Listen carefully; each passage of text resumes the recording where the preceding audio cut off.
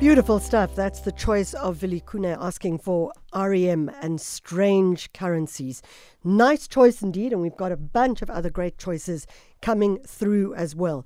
Super easy for you to connect with us. You either WhatsApp us, you SMS us, or you follow us on Twitter. Now, I'm not sure if you know this, but today, the 15th of July, is in fact World Youth Skills Day. And the theme is skilling teachers, trainers, and youth for a transformative future. I must say, if there's one thing that we need in our country right now, it's this.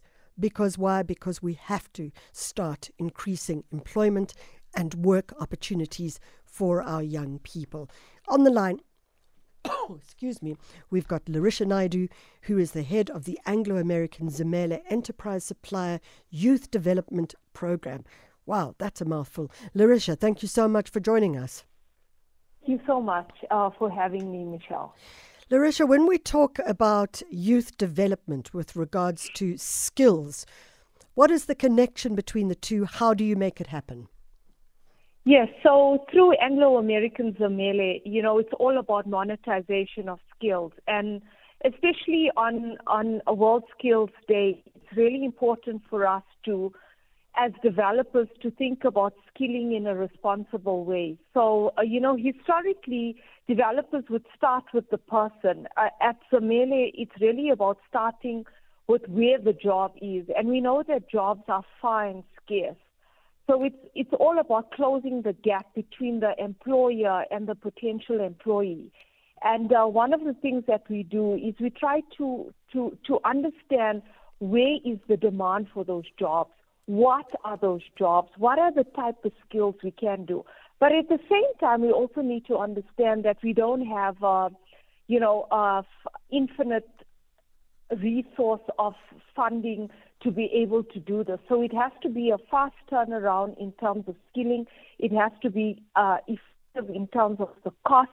And it's really about building relationship and networks to get a young person into that job. So we are really obsessed with skills that can be monetized. Larisha, it's interesting that you say that we're working to build up employees for employers. My concern is, and that's why I spoke about finding work opportunities as opposed to job opportunities. At this point in time, is it worth our while letting young people assume that they would be able to find a job as opposed to the more proactive, and this is a challenge, I realize, the more proactive saying creating work for oneself? Yes, so I think it's twofold. If we look at what ZAHEERA is up to at the moment, we really investing in tourism and hospitality. And if you look at that sector on its own, it's forecast from the World Travel and Tourism Council to be growing at 7.6 annually over the next decade, looking at 800,000 jobs coming in. Now, why this particular environment, or can I say sector, so important for us, is because it's a quick turnaround in skilling. It also is much more cost effective, and there's a latent demand within travel locally, regionally, and we are seeing internationally. So if I just think about what ZAHEERA is looking at, we've just signed up a contract with Silver Seas, which is the sister company to the Royal Caribbean cruise liner. Even if we look at cruise lining, it's set to be the fastest growing sub-category within travel and tourism. Okay, Larisha, I'm afraid this line is really very, very bad. It's difficult for us to hear you. Could you maybe move a little bit where you're standing and see if that helps a bit? Okay. That would be great. Larisha, what I also wanted to ask you about, if we talk to these kinds of issues, I feel like every single week we're talking about this, and yet we don't see the numbers changing. In fact, the numbers probably just get worse and worse and worse. What is it that we need to do to provide real access? This would be access to networks, access to work, access to geographies. If I am a young man sitting on my street corner in a peri-urban or rural area that just does not give me access to work opportunities. It also doesn't give me access to people who might give me work opportunities. How do we make that difference? Yes, so I think, I hope you can hear me now. Yeah, much better. Okay, fantastic. Because I really want to talk about travel and tourism being a very important specific skilling opportunity. And if I think about just what we signed up through the Royal Caribbean and Silver Seas, sister company called Silver Seas, it was really around specific skilling. So I think the aim is to get very specific in skilling. Secondly, we can never ever discount the opportunities that entrepreneurial development does bring around the table.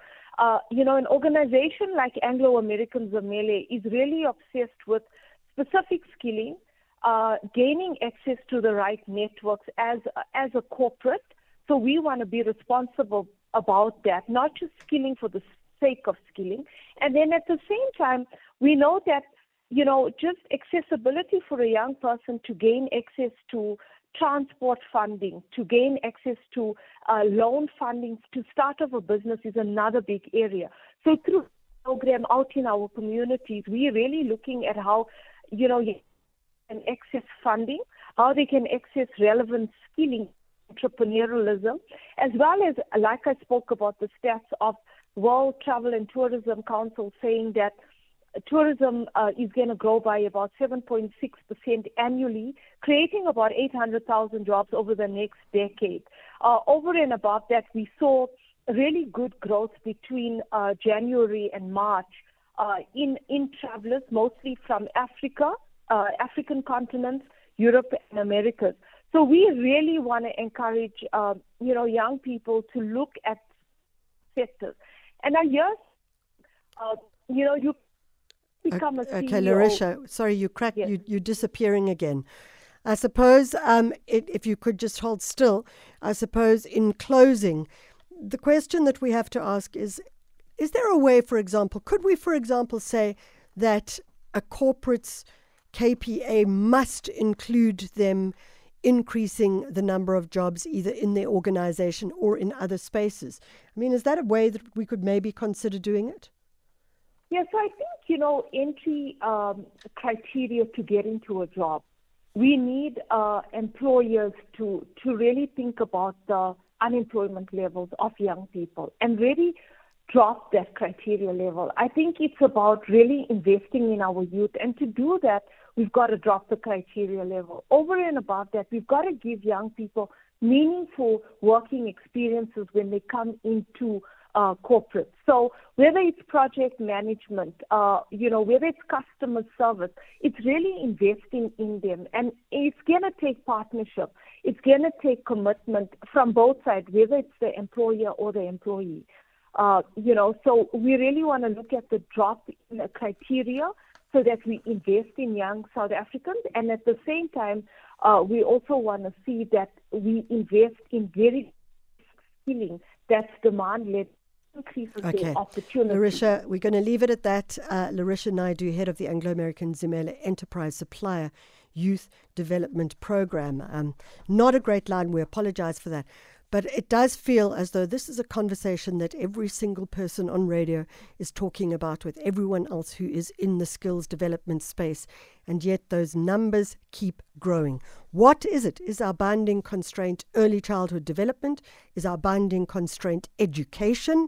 Is our binding constraint that the skills people are expected to have before they are taken in for a job are just too high, and that we need to start lowering that skill and start giving skills development within the work process?